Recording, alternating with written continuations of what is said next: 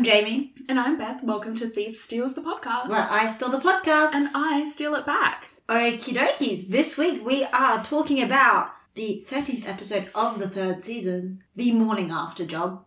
Beth, how did you feel about it? Okay. I have some interesting thoughts on this episode. Okay. So, first of all, I just want to get it out of the way. Mm-hmm. Yep. I was not that far off in my prediction. It was kind of the morning after a romantic rendezvous. It didn't pan out how I would have imagined, but I also, wasn't wrong. No, you did in fact miss the bit where they fully gaslight the Mark into thinking that he killed Parker. Yeah.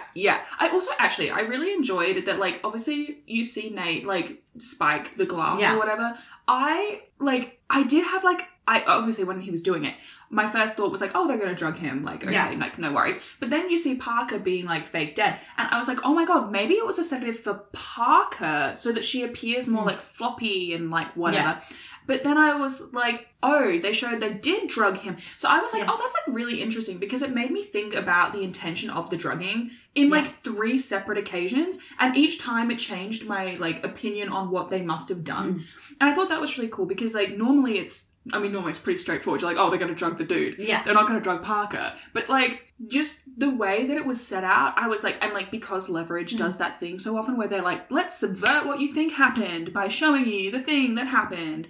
And so I thought it was fun that, even most of the way through 3 seasons in, I'm still expecting Leverage to surprise me in the way that they conduct their cons. I know part of me, expects them to do something that's more unhinged than what you would expect. Yeah. I do love, though, that, they do, in fact, drug the dude, and then Parker gets to play dead. And the funniest thing is she's so excited about it, too. She's like, I could literally do that in my sleep. Yeah, I know. Obsessed. I love her. And I think that's such a fun, line because it alludes to exactly what's going to happen, but you don't know that because also, I could do it in my sleep is just a common phrase. I assumed she was going to lift something from him. Yeah.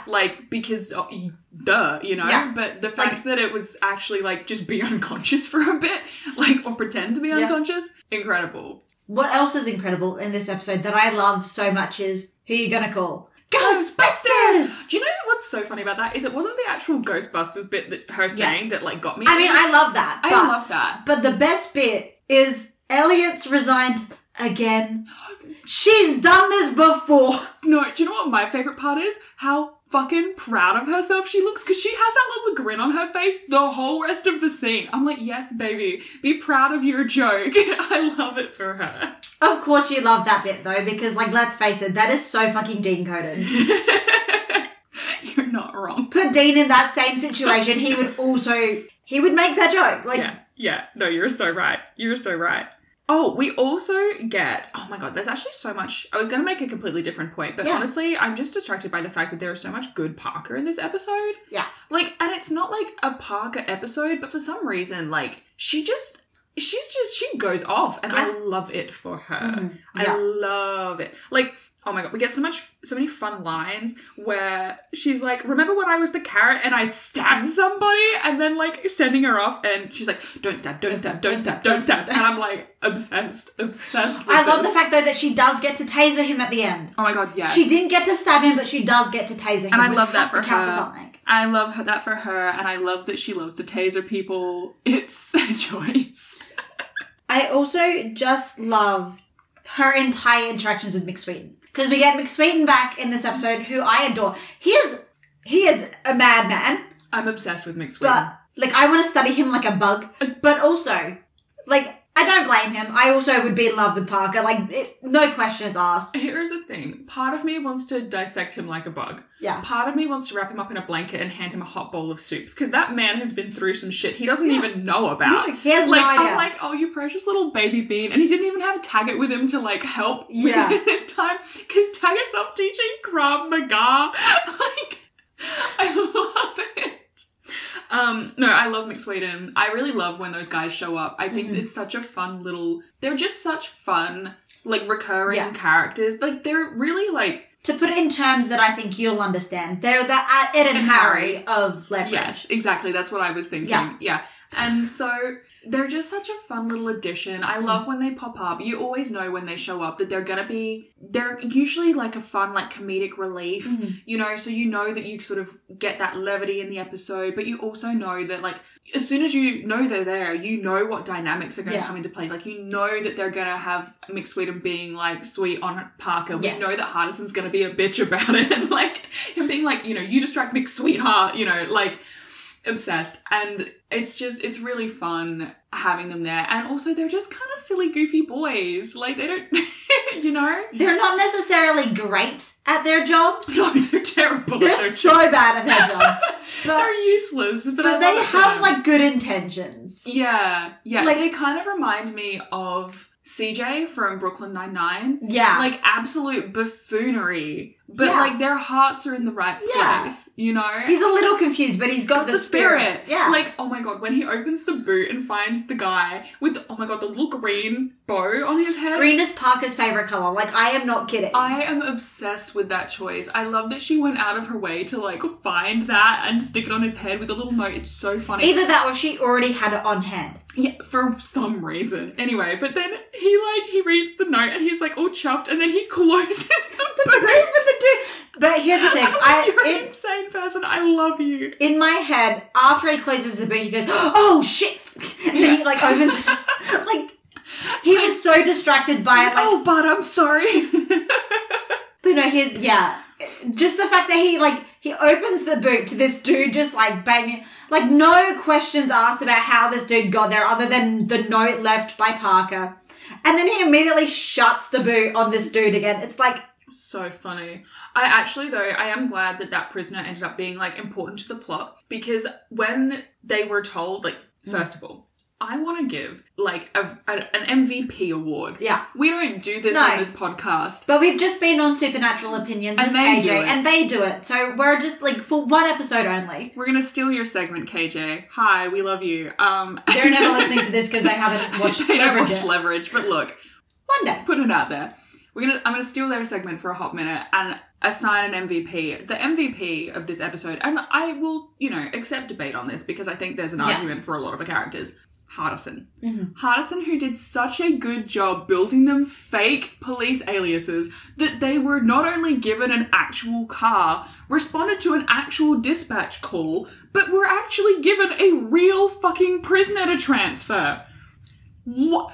Obsessed with this. Obsessed. And then, fucking, the whole time, Elliot is giving him shit. And I'm like, you know what, Elliot? Shut the fuck up. He's did such a good fucking job. Like, I don't want to hear any slander about my boy Hardison. He has put in the fucking time, the effort. Like, while you're sitting alone in your room at night watching hockey fights.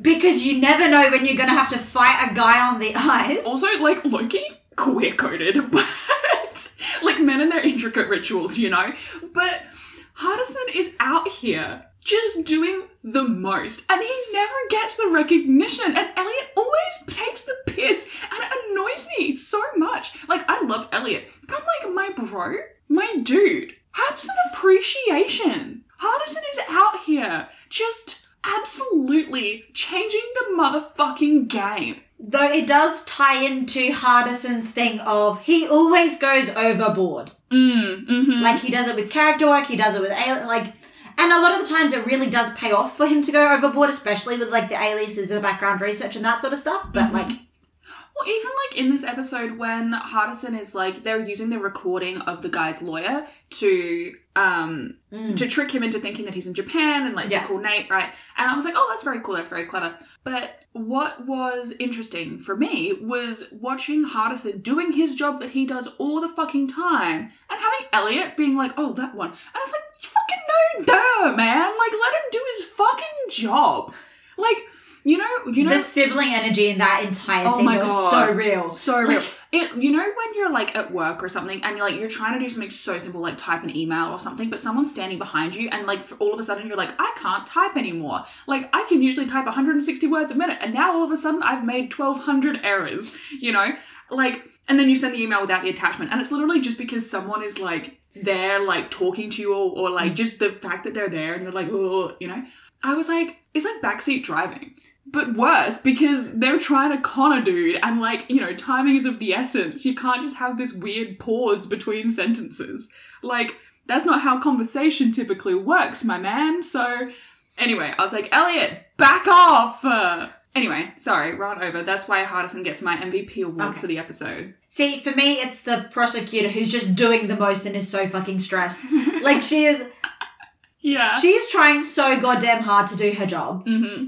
And, like, nothing is going in her favour. Mm. But also, while we're talking about this, it ties in. This entire plot with Mark Vector being a witness, we have already seen this plot before. Mm. Back in the 3 cards, like the card Monty job. Because this is the case that they have the ledger and that they're going after. So it's all coming back. It's all coming back. Like, so even episodes where it's like, they're not necessarily like, the 3-card Monty job isn't necessarily related to Moreau, but it's related to Vector. And so therefore it is related to Moreau. Like, it's not like...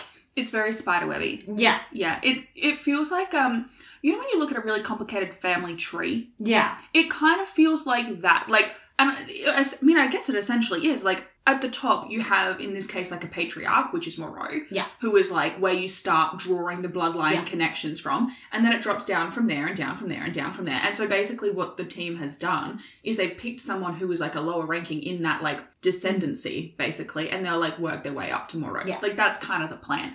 So, yeah, like, it's obviously not a linear line. No. It's a bit of a wibbly-wobbly one. And they're jumping around a bit. And, like, the other thing is, it's not like a straightforward family tree. Like, it's not just like, you know, one person has 2 kids and then those 2 kids have 2 kids. And then it's kind of like, you know, you've got people, like, switching departments and, like, moving around. So it's like, they may be, and also people will be connected to more than one person. So it's like, Keller's obviously connected to Moreau, but Keller's also connected to Mark Vector. Because, like, it's all about, like, how the money moves and that sort of stuff as well. It kind of feels like, you know how, like, you make, like, a mind map, but then, like, when you've got too many things and it's, like, too convoluted, the mind map just gets so hard. And it's kind of like you need to make it into 3D so you've got a bit more space to play with. That's how I feel. I'm like, this is so convoluted and complicated that, like, you need to have, like, a 3D experience. Like, I need to be in VR so I can draw the appropriate connections, you know? But yeah, like, I feel like I need to be standing in a space and, like, be able to draw around me. Like, you know how you have, like, a whiteboard or, like, a pinboard with all the red string? I feel like I need to be surrounded. Like, I need to stand in a cubicle made of whiteboards so I can connect strings across space so that I can sort of visualize it. But I'm not a visual person. Okay. This is probably coming out sounding like I'm a lunatic, but this is like, I would need that level of intricacy to be actually able to fully comprehend how everything is tied together. And like, I think part of why I've been struggling so much to see like where the plot is and like how it all connects is because it is not linear. Like, and it's one of those things, and I think I've said this in a previous episode, but it's worth reinstating, is like, I'm so sure that when I come to the end of the season, everything will make a lot more sense. The same way in every Leverage episode, you get to the end and they do the reveals and it makes a lot more sense. Yeah. But the thing is, without having that context, you cannot see the whole picture. It's kind of like you've got a whole bunch of points and a whole bunch of string, but no string is connected to any other string. You've just got so much fucking string. And at the end, they go, this string connects here, and that connects there, and that connects there, and that connects there. And you connect them all, and you step back, and it's like, oh my fucking God. I was like, oh, you just needed that last piece in the puzzle for it to make sense. But, you know, without that last piece, you're just looking at a fucking mess. Yeah. But yeah, so I think that it's nice to finally get some things connecting. Yeah. I don't know how I feel about the Italian.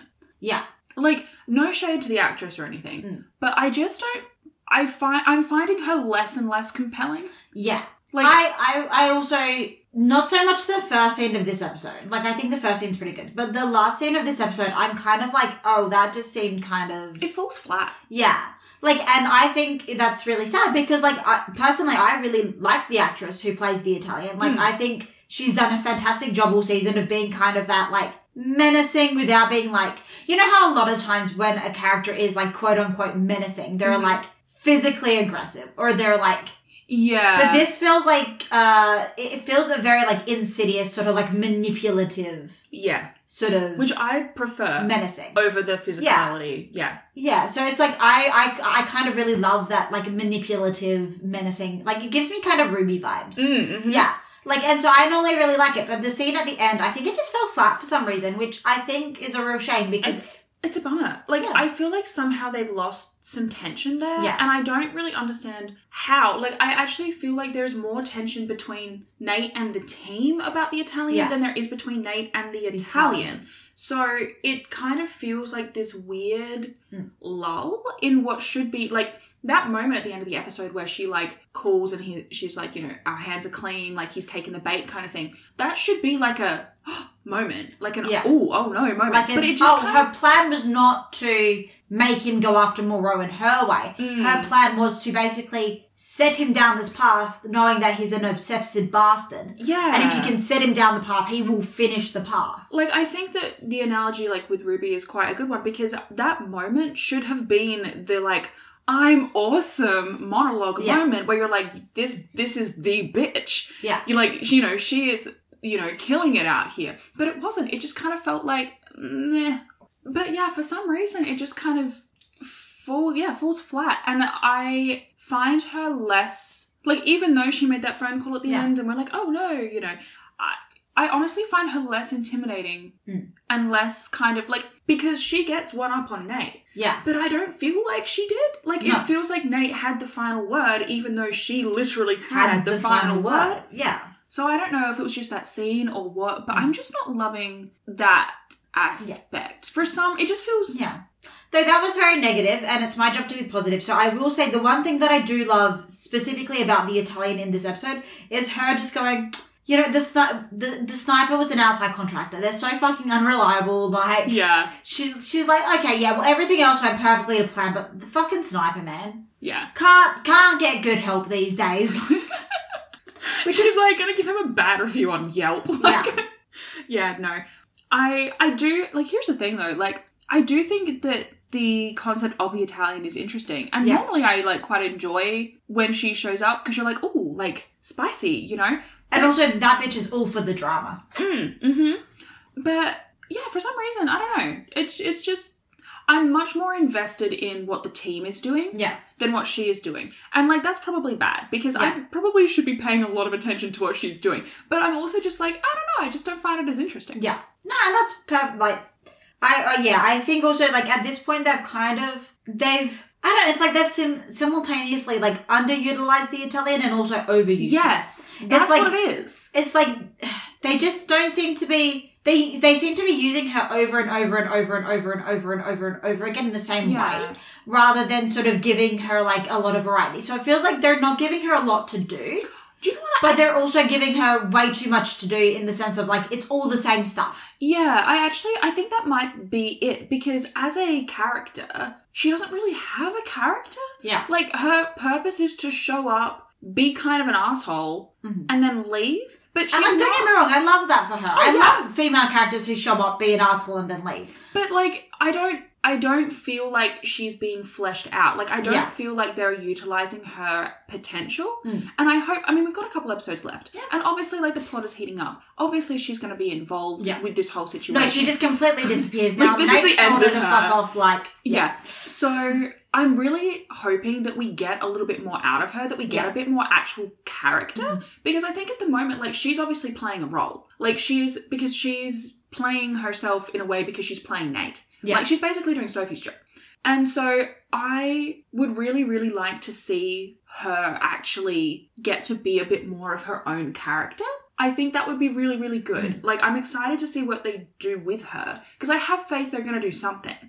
I'm just interested to see what it is, because, yeah, you're right. I feel like she is both somehow over and underutilized. Yeah. And I'm like, let's strike that balance. Let's find it, you know? Okay, while we're sort of, like, vaguely on vague topics of, like, Nate, I find it really fascinating because we get the drawing again in this episode. Yeah, so I did notice that. We're tying it back to the end of season 2 and that sort of stuff as well, which, like, I think is really interesting. The fact that, like, because they have a very specific shot to show, like, I find it really fascinating that as like sort of the strategic brain behind the crew, after he was already caught out by Sterling because he went back for the photo, he still has it in a frame on his bedside table. Yeah. Like, and it's... I always think it's interesting when we get to see characters' bedrooms across any media. Yeah. Like when we saw Parker's, like where she stays, you know, like really fascinating. Interesting. And I think that like it is because the bedroom is like symbolically like a place where you are most vulnerable. Like it's, you know, often it's where you sleep, it's where you get changed. Like these things where like typically either you do it with people who are very, very close to you or you do it alone, you know. It's your space. Yeah. And so like, when it comes to film and media, like, typically when you see a bedroom, you see what a character, like, prioritizes above all else. You see the things that they keep closest to them that are vulnerabilities or that are key to who they are as characters. And so for Nate to still have that framed image, I think, is, first of all, a really nice reminder of, like, why he's doing this at all. Like, where he started, especially, like, when we're going up against such a formidable sort of task of taking down Moreau. It's, I think, a nice reminder of, like, oh, this is why we got here. Like, it doesn't outline the whole journey, but it does show the instigation of, like, what tipped Nate into this. Like, you know that whole, like, thing? It's like record scratch. You're probably wondering how I got here. Like, literally it's that. But in, like, a much more subtle, nuanced way where, like, the audience sees it and immediately recognizes it for what it is without having to dwell on it. You don't have to spend dialogue or time on it other than that, like, 2-second shot. Where they just show him basically packing it up because now... Mi casa es su casa, as he says to Parker. So now Parker's pretending it's her apartment. That's so her apartment. She can't have like a clearly a child's drawing on the bedside table. Though I do find it hilarious that... Okay, we're going to talk about the harness now. Very quickly before we do, can I make one other point on the picture? Absolutely. I do also want to just, like, this is me absolutely shooting into the stratosphere as, like, a wild out-of-pocket prediction kind of thought. But just when you mentioned it, I was like, oh, that is interesting that they lingered on that. And, like, when I was watching, I was like, oh, like, character stuff. But, like, thinking out of, like, plot stuff, I wonder if it's... Like, I'm wondering if somehow IYS could be involved here. Because, like, obviously, like, insurance fraud, like, doesn't just happen where the person is, you know, conning the company. Like, also the company can do dodgy shit like they did with Nate and, like, be like, oh, we're not going to pay this out kind of thing. So I wonder, not that that's fraud, but, you know. But I'm wondering if maybe it's a hint that there is something from Nate's, like, previous life that is going to become relevant again. Or, like, I don't know if maybe Maggie is going to come back up. Like, if she is going to be someone that, like, Moreau targets as, like, a threat kind of thing. Like, I think, personally for me, the way I would do it is it's less about sort of that sort of symmetry and more about the fact of this time last season, Nate was off the rails. Yeah. Like, Nate was he was off the rails and that led... So I think it's about showing that while he's still the same character, sort of like hinting at sort of that growth since the end of last season. Or even season 1, honestly. Like, drawing back to Sam. Like, and it's just a reminder of, like, where he's come from and where he is now. Because he's at a very different mental and emotional state now than he was at the end of season 2. At this point, like, you know, 4 episodes to the end of the season, fourth to last episode, was, I don't even know, but back in season 2. You know, Sophie wasn't there. Tara was a member of the team. His drinking was getting worse and worse. Sophie was getting concerned because Tara was highlighting the fact that he was drunk all the time, that sort of stuff. Sophie had pretty well cut off all communication because he couldn't just act like a normal fucking human being. Yeah. Like... Yeah, it is really interesting. And also actually on that, like, while we're on Nate, we even get a throwback to Nate and his dumb hat this episode. Like, we haven't had a Nate dumb hat in a while. And so I thought it was interesting that, like, in the same episode that they're showing, we also have a couple instances of him drinking in this episode. And we see him in the dumb hat and we, like, see him with the picture. And I was like, this is really interesting. Like, it's showing where he's come from in season 1 and season 2. And like, yeah, like throwing back to this time last season, he was completely unhinged and off the rails. And it was a massive threat to the functioning of the team. And so, yeah, it's really interesting to reflect on that. I also think it's interesting that we also get the shot in this episode of Nate sitting in his father's office, quote unquote, sitting at the exact bar stool where his father used to break people's fucking hands because they had unpaid gambling debts. Yeah. So it's like, and like in an episode that is referencing back to the 3-card Monty job because it's the same case. Yeah. And this is a case that his father was involved in. So it's like, it's making the case more personal for Nate as well, which is really interesting. But I feel like at this point, we're going to cover that more in the next like couple of episodes. Okay. So I don't know if you've got anything else you'd like to say. You're more than welcome to share. But I think I'm going to leave my analysis there so that we can revisit it when we have a bit more context, because I think it will be more interesting at a later date when we actually have the evidence to support it. I have 2 very quick notes. They're more about just lines of dialogue that I thought were interesting, and then I will absolutely let us steer back to the harness in the closet because I also want to talk about that. Yes. So, number 1, no witness, no crime. What the fuck does that mean? That is the dumbest, and I recognize that this is not leverage being dumb. I realize that this is them having a take on, the police, but I'm just like, what the fuck does that mean, my dude? What does that mean? What? So if you just found a dead body and no one was around to see them get murdered, that's just, there's no crime committed here. Taylor Swift, no body, no crime. Yeah, but the key is that there's a body. But I think more so the point is there is no witnesses to prove that Mark Vector is the one that beat him up. Yeah. And because he has so much money, there is no way, he's going to have the best lawyer. As evidenced in this episode, he had a very good lawyer that they fully gaslit him into thinking was in Japan. Yeah. Because this is basically gaslight the mark of the episode. Yeah. More so than most weeks, I think. Yeah, they really went hard on him seeing Parker come back from the dead. But, genuinely speaking, though, just the concept of no witness, no crime. Yeah. I fully understand, what you just said. Yeah, that makes total sense. I get what they're getting at. But also, it just threw me because I was like, that doesn't make any fucking sense. So, I could pull a full, Jason from The Good Place and throw a Molotov cocktail into someone's personal property, and just because no one saw me do it, I didn't commit a crime? Absolutely, that's how it works. I think it's less, I think it's meant to be taken less literally. Straight up. It's meant to be taken, you don't have a witness to prove that you did it, then they can't prove that you did it. Yeah. Basically. But no, what we're going to talk about now, and I'm fully pivoting away from whatever that... Oh, no, you said you had 2 points. I had 2 points, yes. Okay. Yes, I'm so sorry, and then I'll let you pivot us wherever you want. Okay. My other point was actually, again, with the Italian, when, Nate is talking to her in that first scene, and he gives her, the red folder and is explaining, I'm being thorough.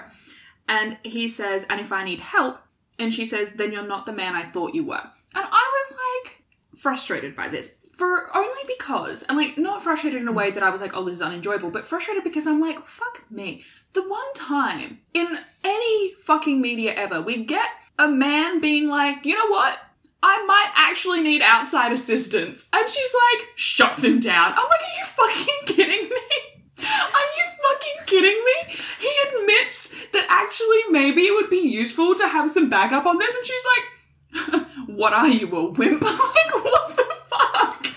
I was like, oh my god. I was like... It may be a what the fuck moment, but it is also perfectly in character. And then you get Nate at the end of the episode going, I'm more than the man you think I was, which... She's playing him. But this is the thing. She's playing him by, using these fucking stereotypes of, men can't ask for help. And I'm like, god damn it. God damn it. Usually we have the joke of, men will literally do X, Y, Z instead of go to therapy. And I'm like, this is the equivalent of him actually being like, hey, maybe therapy. And she was like, nah, mate. What? And it works. It works perfectly. She plays him to a T, and then he does the flip of well, clearly I'm better than you thought. And I'm like, fuck, babe, she's playing you. This is why you need therapy. So have I mentioned how Nate is Sam's supernatural coded? Oh my god, yeah, it's so accurate.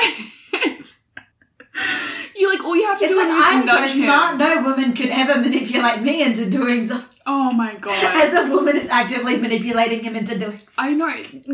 The self-gaslighting is unreal. Anyway, I promise that was the last thing. Please pivot us away wherever you want. So I did want to pivot us away. Specifically to the harness in Nate's wardrobe. Obsessed with that. There are two things that I want to talk about. One requires more discussion than the other. So I'm going to do the other first, and then we can jump into the first thing. Yeah. Parker wears the harness. She goes down. We go, cut away, cut back, and she doesn't have the harness on anymore. Mm-hmm. Where the fuck does the harness go? Here's my thing about that. I'm assuming it gets retracted. Yeah, but I mean, I guess it is Parker, so she could get out of a harness that quick. Like, yeah, my question was more like how the guy standing at the bar talking to McSweeten, who can obviously see Parker over his shoulder, doesn't even fucking blink. Like, but how Parker's a regular. Yeah, but I don't think she's regularly, like, rappelling down the building to get in the front door. Like, see, this is where you and me disagree. Oh, okay. Because Parker needs to train somewhere. I mean, I guess, but would you do it down the front of the building facing the traffic, or would you do it out the back where people aren't going to go, what the fuck's that woman doing?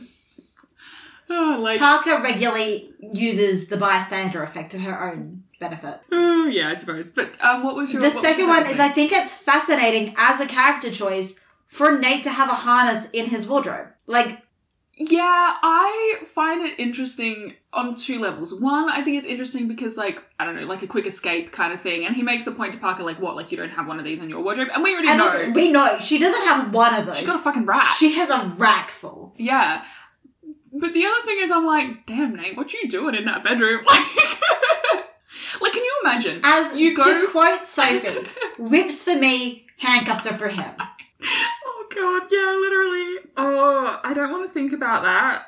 That's like thinking about, like, your parents doing it. Like, I don't want to think about Nate and Sophie. I hate to tell you, but it will come back and be relevant again later. Oh, my God, don't tell me that. Not Mum and Dad. Yeah, I don't know. The harness, I did enjoy the fact that Parker was like, well, how the fuck am I going to do that? And Nate's like, you think I'm not prepared for this exact scenario? Like, where have you been the last 3 years, Parker? Come on. But I also think it's weird that Parker didn't know he had it. Yeah. Like, I feel like she should have known that, or that she should have actually had her own harness stashed somewhere in like the money in the cereal box. Yeah. That was my only thing. I was like, it feels weird that Nate has a harness stashed in here. Like, I think it would have been funny for him to go and get a harness and to come back and she's already got one. He's like, where did you get that? And she's like, what, you think I don't Here's the thing, though. I think she does have a harness in his house somewhere. But I think it's not in the bedroom. Yeah, that seems like an odd choice for her. For her to have in the bedroom. So I think she 100% has a harness somewhere in Nate's house. Mm-hmm. But she could not leave the bedroom because then Vector would see her and realise that she's not dead and then the whole con would be blown. Yes. So I 100% think she has like it's in in the living room or something. Like, you know, she 100% has a harness. It's like under the couch. Yeah. Like, so I 100% think she does have one. I just think, she couldn't access it. So that's why she was kind of like, wait, you just... Yeah. Like, I know I have a harness here. Like, what? Yeah. Because, like, he doesn't typically do... I also love the relationship we have between Parker and Nate. It's such a wholesome, energy. It's very fun. I enjoy it. I really love it because it's kind of like you've got, like, Parker and Archie, which is, like, bad adoptive dad. Yeah. And now you've got, like, Nate and Parker, which is, like, good adoptive dad. Mm-hmm. It's so much the John, Bobby, Dean triangle. Like, and Sam's in there too, but in this instance, like, you know. Oh, I do just want to say, while we're talking about, like, Parker and that scene where she uses the harness, the vibes in the, like, handshake / hug / how the fuck do you greet someone who, like, you're kind of friends with, but they're, like, also... The vibes there are real. I know. Also, she's still wearing the death makeup, and I just think that's so funny. I'm like, you couldn't have wiped your lips on your way down. Like, she fully forgot. Like, here's the thing, that she probably wiped down her neck. Oh, yeah, she doesn't have the bruises. She doesn't have the bruises anymore, but she just, like, probably completely forgot she was wearing, like, blue lipstick. Like, yeah. I love that her excuse, though, is, that's because it's my cover with the Russians. It's been really cold there. I know, and I love that McSweeten was like, yeah, you're right. Like, he doesn't even fucking question it. Like, he's such a himbo, and I love that. I love it for him. There is literally so much himbo energy coming from McSweeten this episode. Honestly, it's a delight, as always. I also love the moment where McSweeten's like, oh no, what a shame. I'm going to be stuck in an elevator with this girl I have a crush on. Oh my God, this is the worst day of my life. And then she's immediately like, yeah, no, I'm climbing an elevator shaft to get out of here. Yeah, yeah. Which, let's face it, made him fall in love with her more. Oh my God, like, yeah. full stop. I really hope we get to see McSweeten end up with someone and be happy because, like, you know, it's just never going to happen with Parker because, yeah. What I'm imagining, and you can maybe cut this out if you don't want me to talk about more about Supernatural, but, you know, in 509, where at the end, Becky and Chuck, like, hook up, and she's saying to Sam, like, I'm sorry, like, it just couldn't work between us, and Sam's like, yeah, I'll find a way to move on, I guess. Like, that's the energy. I'm like, I want McSweeten to have to be like, you know, to Parker, like, I'm sorry, I just, you know, I met this other person and I really like them, and Parker be like, okay, good for you guys.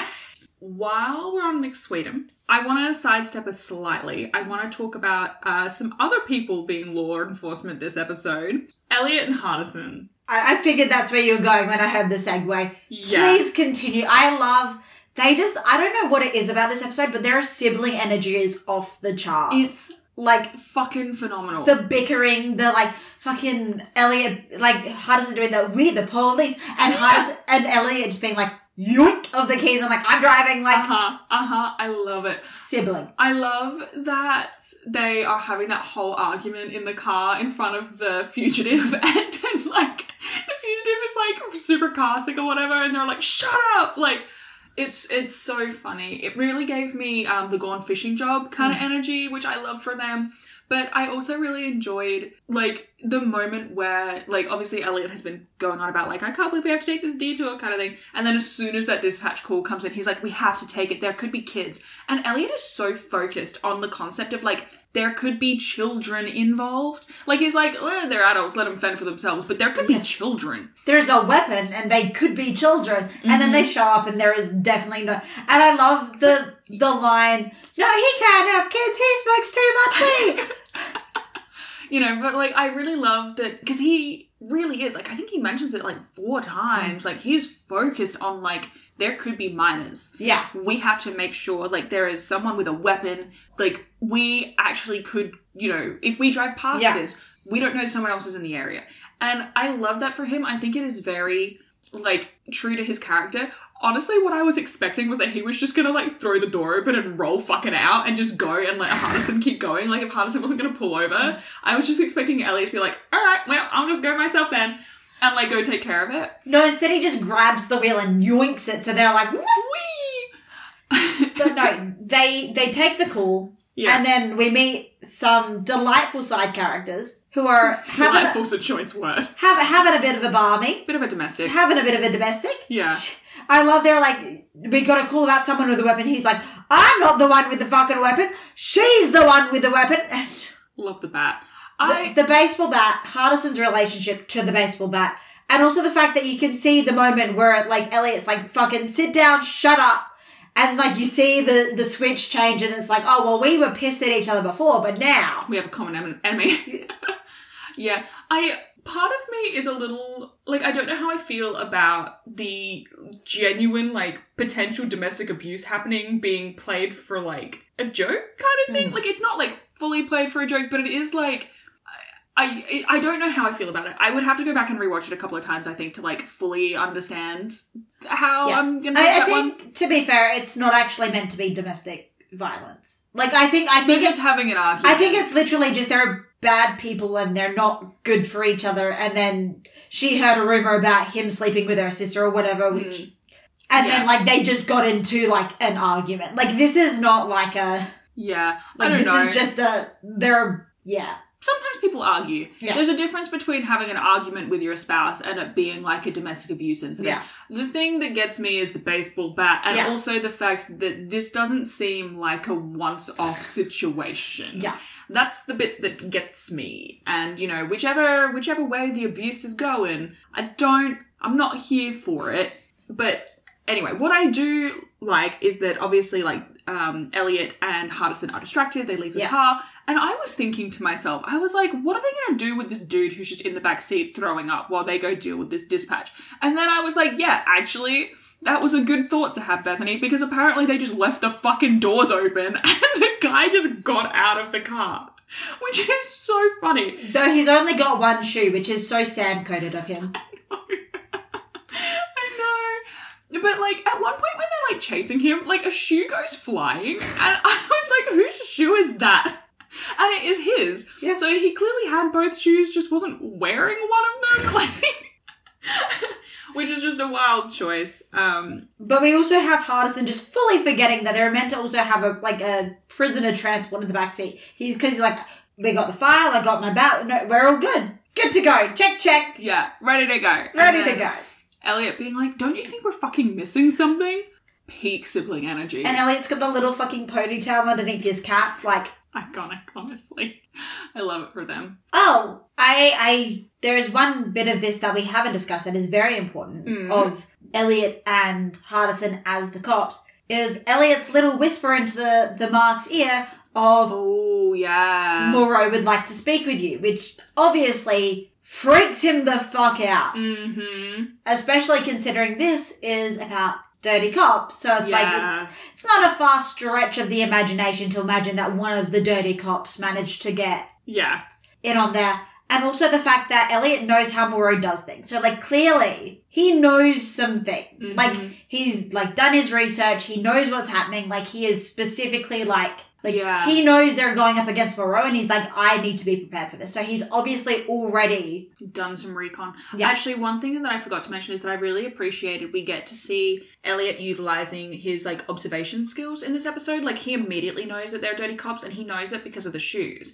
And, like, it's such a... You know how we have that joke about Elliot being like, it's a very distinctive haircut or whatever? Like, it's that... But he just didn't say it's a very distinctive type of shoe, basically. But it's the same thing. Yeah. And it's so interesting that it's the same observational skills he's pulling on. And it's also, like, you know, in the moment where he's like, Hardison, make it dark kind of thing. Like, he knows back to front, you know, the scenarios that he's getting himself into. He knows the, like, best way to get in and out. And I think it's a really nice way to, like, very subtly highlight and remind the audience, like, not only is Elliot good in a fight, but what makes him so good is his observation skills and his ability to read a situation and plan the best response before the other person even knows that there's a situation. Like, he is aware, like, minutes ahead of the opposition of what is about to go down. And that's, I think, part of what makes him so good, because he has already outlined what he wants them to do, and he knows how he's going to make them do it. So they think that they're reacting to him in the moment, but they're actually reacting to a plan he made 5 minutes ago. He is so many steps ahead, and it's all because of something that most people, like Hardison, would, like, how often are you inspecting people's shoes? Yeah. You know? Not very often. Like... Okie dokie. So while we're also talking about Elliot, I want to talk about the other long-haired hitter we get in this episode. Because long-haired hitters... This is the first real example we've got of it, but we've got a couple more examples coming up, which is, like, it's really weirdly specific, but they all have, like, the same haircut as Elliot, and they're all hitters, and they all go to the same hairdresser, like... There's one character that we will talk about later on where it's like, oh, well, did they... Because, like, we meet them, and then we meet them a second time, and the second time they have hair almost identical to Elliot's. So it's like, funny. Did he meet Elliot? And then go and, like, did he copy his hair? You're like, I like that look. Where can I get it? Yeah. That's so funny. I love that. I wouldn't have noticed that. Oh, I do want to kind of talk about the sniper, though, because it did make me realise I don't know that they'll be able to stay in the building after this season. Because, like, Nate's whole apartment just got fucking shot out by a sniper. Like... It's okay. He's chill with the landlord. Well, yeah. They've got a good relationship, but, you know, like, it does make me think, like, that's probably a bit compromised, you know? Yeah. I think they would have to, and, like, that kind of makes me sad. Here's the thing, though, I'm actually kind of surprised they hadn't moved from this already. Yeah, they've been there a while. Because they've been there a while, and Sterling knows where the base is. Yeah. So I think, like, this season, honestly, they're kind of just relying on the fact that because the Italian wants them to take down Moreau, the Italian's also going to... circumvent any potential hazards. Yeah. Yeah. I think, though, that, like... Though, to be fair, though, the sniper doesn't know that's Nate's apartment. Yeah. He just knew Mark Vector was there because he cloned the phone and he's been tracking him. Yeah. Oh, okay. This is a fun little segue. So, Vector, right? Yeah. Now, Vector is not... What is actually interesting about the name Vector that they chose is, like, if you think of it in terms of disease...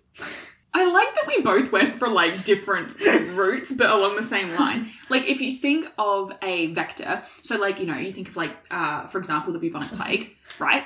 The rats were the vectors, basically. They're like, wait, hang on, let me double check the definition of vector, because I'm not sure if it was the rat or the tick was the vector. I only think of vectors in terms of math, as in terms of, like, the meeting point is the vector. Okay, yeah, so there was the tick was the vector. So... like, if you have a vector, right, in, like, biological terms, like, I actually looked up the definition, so I'm just going to read it here. But it's an organism, typically a biting insect or tick, that transmits a pathogen, disease, or a parasite from one animal or plant to another. I think it's really interesting to have that be his name and have him be moving money. Yeah. Because I think that so much of what makes this whole criminal underground network, like, the motivation for them is money, right? Is wealth. They're not just committing all these crimes for the shits and giggles of it all. They are making bank off of it. Mm-hmm. And so I think it's really interesting to have this guy be literally named Vector and be moving the dirty money around, you know? And so in the same way that you would, like, because that's the power, right?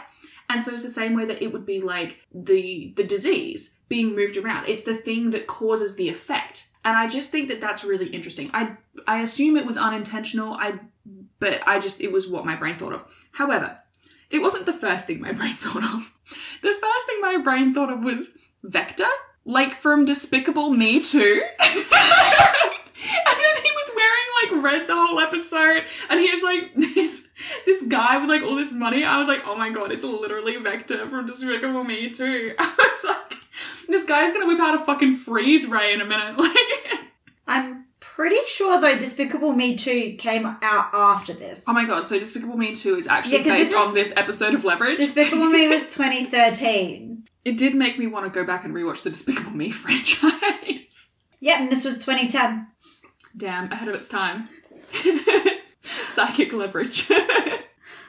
You know what movie we should actually watch, though? What? Megamind. Oh my god, Naomi fucking wants me to watch Megamind so bad. Actually, honestly, Megamind as a... It's an underrated masterpiece. Well, I actually think that Megamind, like, watching Megamind, because, again, like, this is actually a movie that I really have... I saw once when I was a small child. I don't remember it that well. I think it could be a fun side plot, like, not side plot, but it could be a fun, like, what's the word? Like, supplemental reading, essentially, of Leverage. Like, from what I remember of Megamind, I feel like it actually supplements Leverage quite well. So maybe we should. Anyway, getting away from children's media. I do want to point out the fact that they are arguing, like, Hardison's like, no, it's definitely the Vegas wake-up call. All episode about this fucking con. It's like, mate, stay in your lane. If Sophie says it's the Cuban sandwich, it's the Cuban sandwich. Like, I'm sorry, but Sophie does this for this is her job. Yeah. But I also think that it's interesting that they keep mentioning the Vegas, because I'm like, okay, is that going to end up being important? Like, is that a con? Because I don't think it's, from what they say about it, I'm like, I don't think this is a con we've seen. No. So it makes me wonder if it's going to be one we will see at some point. Like, regardless if it's, like, this season. But I'm like, it would be interesting if they end up doing it and then, like, they could kind of call back to this. Because, I mean, Leverage is, again, like, one of those shows where, like, throwaway bits typically mean something. Yeah.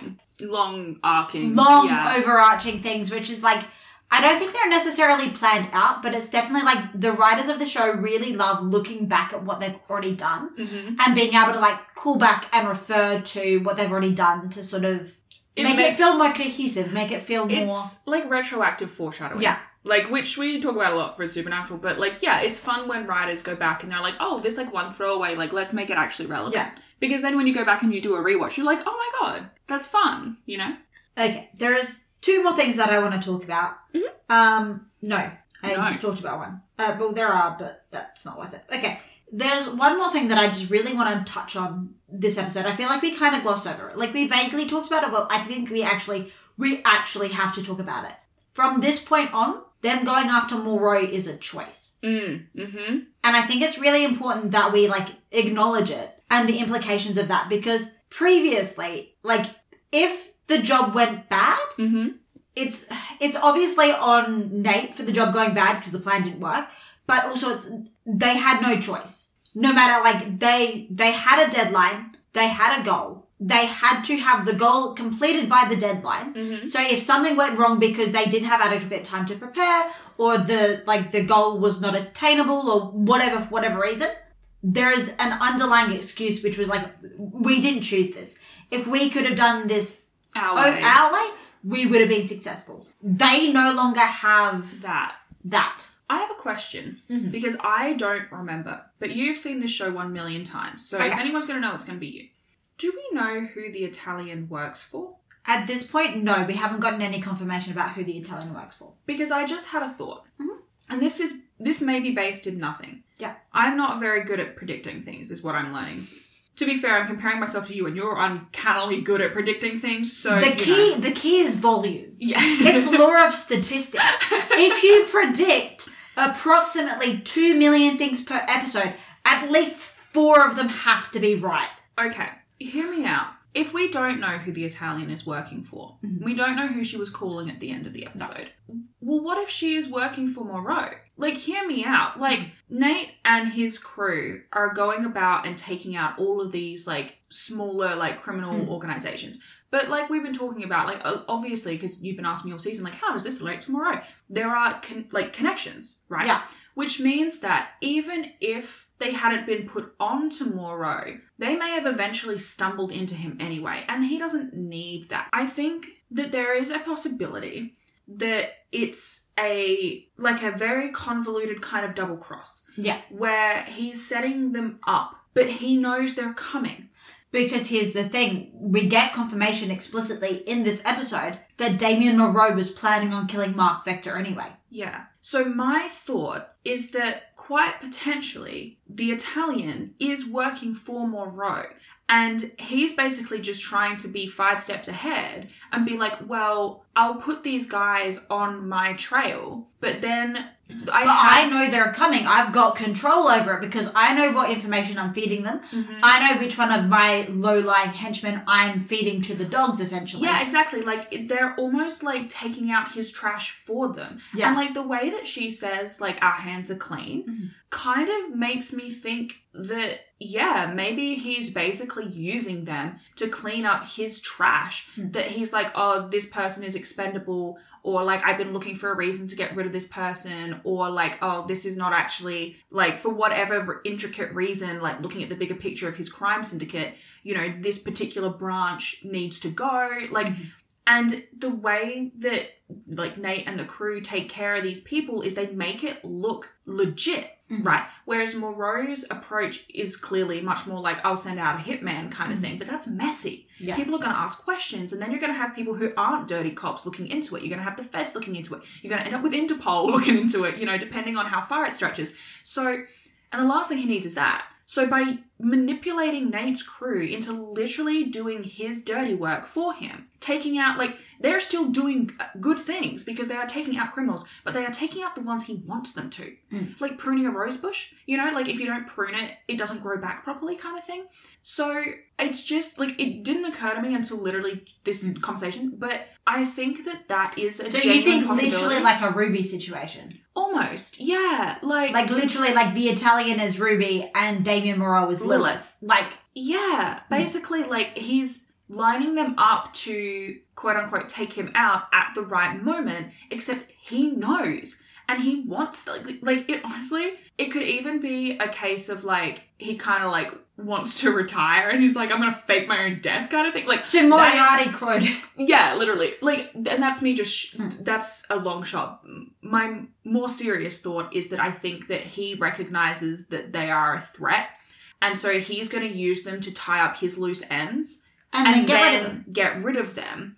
And because of the nature of who they are, like, because they are doing this stuff as off the grid as possible, people are not going to notice the same way if he sends hitmen after them as they would if he sends hitmen after prominent public figures. Like Mark Vector. It's famous hockey player and... Yeah, he shows up dead in an apartment under suspicious circumstances. That's going to be front of paper news. Yeah. But he loses it in a courtroom. It's going to be it's front paper news, but it just looks like he had a psychotic break instead of someone tried to kill him. Yeah. And that's very different, right? And so really the only loose end with that is that he's counting on a hitman being able to take out Elliot. But if he... And we all know that, hitman trying to take out Elliot is not a great track record for the hitman. Yeah. Because if he doesn't tell them, how are they going to improve? But even in that, even if he can't take out Elliot in that sense, he can definitely take out everyone else if he gets them separated. If he breaks up the team, which if they're manipulating them in this way, it would not be impossible to do. If he knows they're coming, then Sophie's comms are not going to work. Nate's master plan is not going to work because they already know it. Yeah. And so even if they can't take out Elliot in that particular way, if they take out the other members of the crew or otherwise incapacitate the other members of the crew, that leaves Elliot to do it all by himself, and he can't do that, not at this scale. So... Obviously, I'm not telling you anything about this. Yeah, sorry, I'm going down a rabbit hole. That's okay. I am loving the rabbit hole. But I do just want to put in a small piece of evidence against your theory, just to see how you can fit it in. Just because I think it's fun.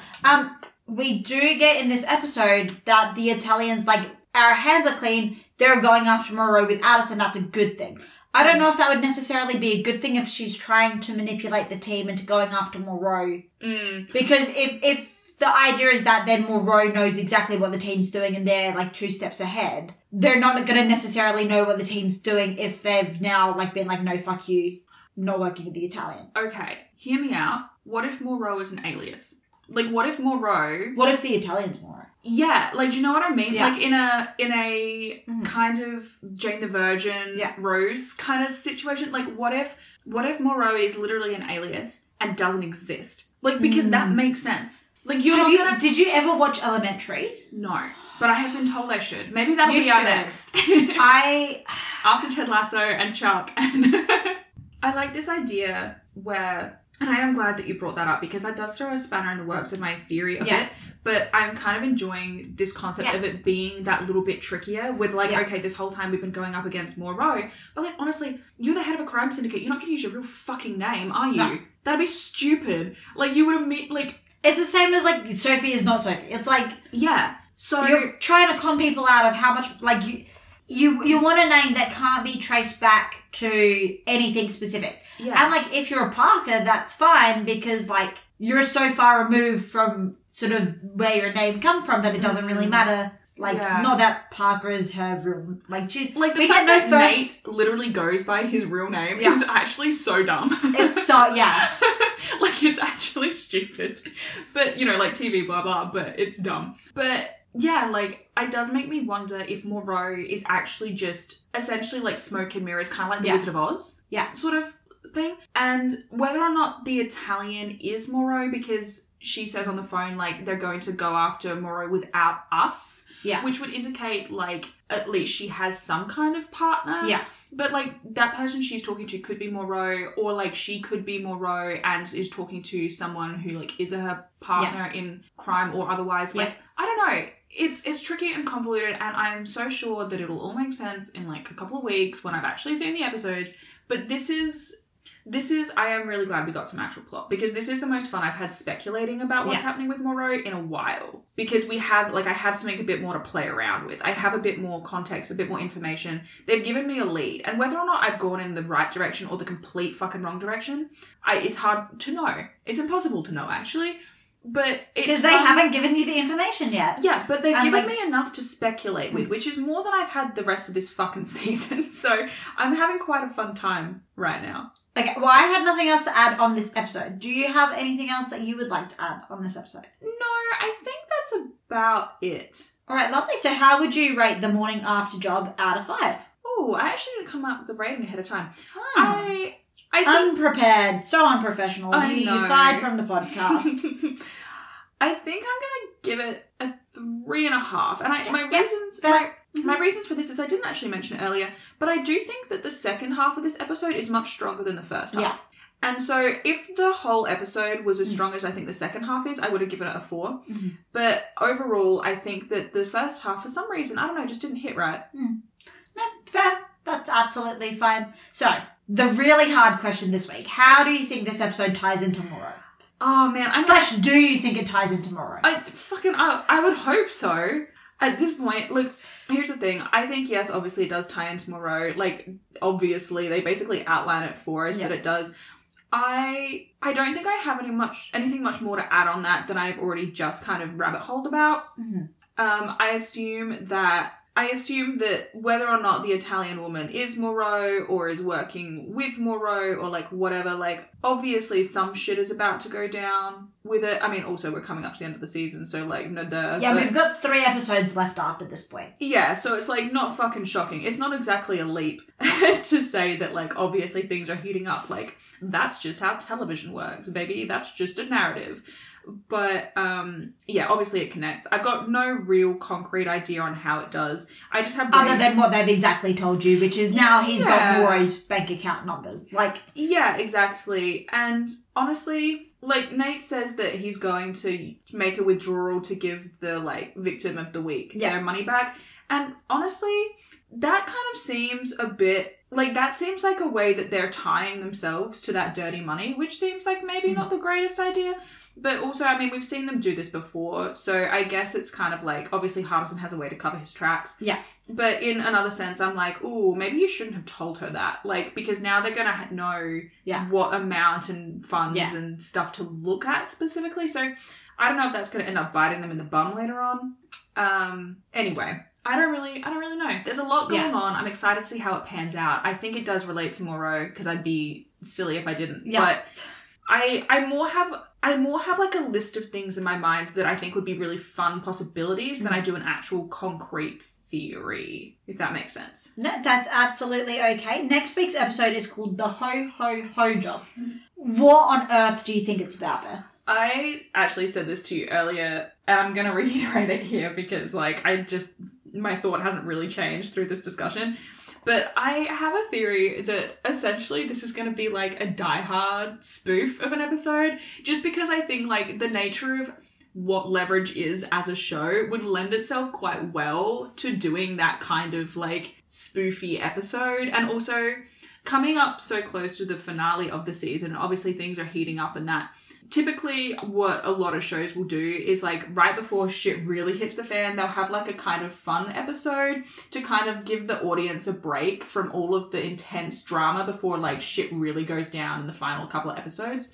I'm assuming that's what this episode is going to be. I think it's going to be a bit of fun. I think it's going to be not necessarily a break from the usual format, but I do think that we're going to maybe get something that's a little bit more, like, out of left field in terms of how the plot goes down. I think it could be fun, like, to maybe get... We really haven't had, like, Sterling much this season. I think it could be fun to get him or, like, Maggie or, like, another recurring character we haven't seen in a while. Like, I don't know, like, we could even maybe get Tara back. Mm-hmm. Because I think that this is kind of the last opportunity they have to do that kind of thing before we hit, like, the final episodes of the season where obviously shit is going to go down. So, yeah, I'm expecting kind of like a more fun, lighthearted episode. Maybe Die Hard, probably Christmas, maybe a filler. Yeah, basically. Yeah. I mean, the fact that it's Christmas, like, I mean, it's Ho Ho Ho Job. Yeah. One of the two. Thank you so much for listening to us today. If you want to interact with us at all, you can find us on all sorts of social media platforms, including all over our Discord server. All of the links will be in our link tree in the description of this episode. And also, Spotify has put out this fun new feature, which we learned about recently. You can actually give us feedback directly through Spotify. So if you're listening through that platform, let us know what you think. But suggested topics of conversation include...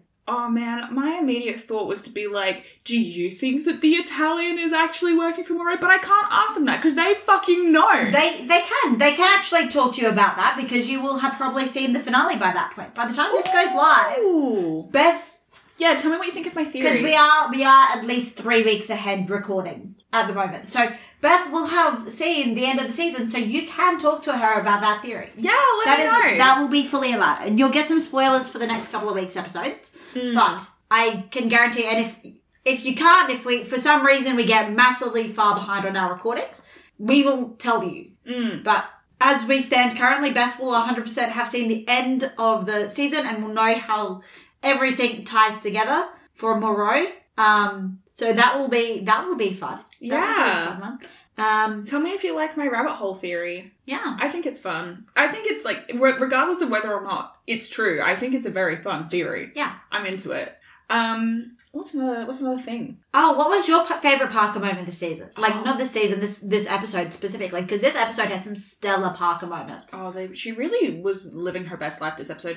Oh, who was your MVP of the episode? Was it Hardison or was it someone else? Was it the attorney? Yeah. Was it, Elliot? Was it Sophie? Was it Nate? Was it the victim of the week? Who was it? Was it the sniper? Was it Vector? Was it the cops? Italian? Was it Moreau? The prisoner who was vomiting in the backseat of the cop car? Yeah, who's your real MVP? I want to know. All right, well, thank you so much for listening this week. Please join us again next week for the Ho Ho Ho job.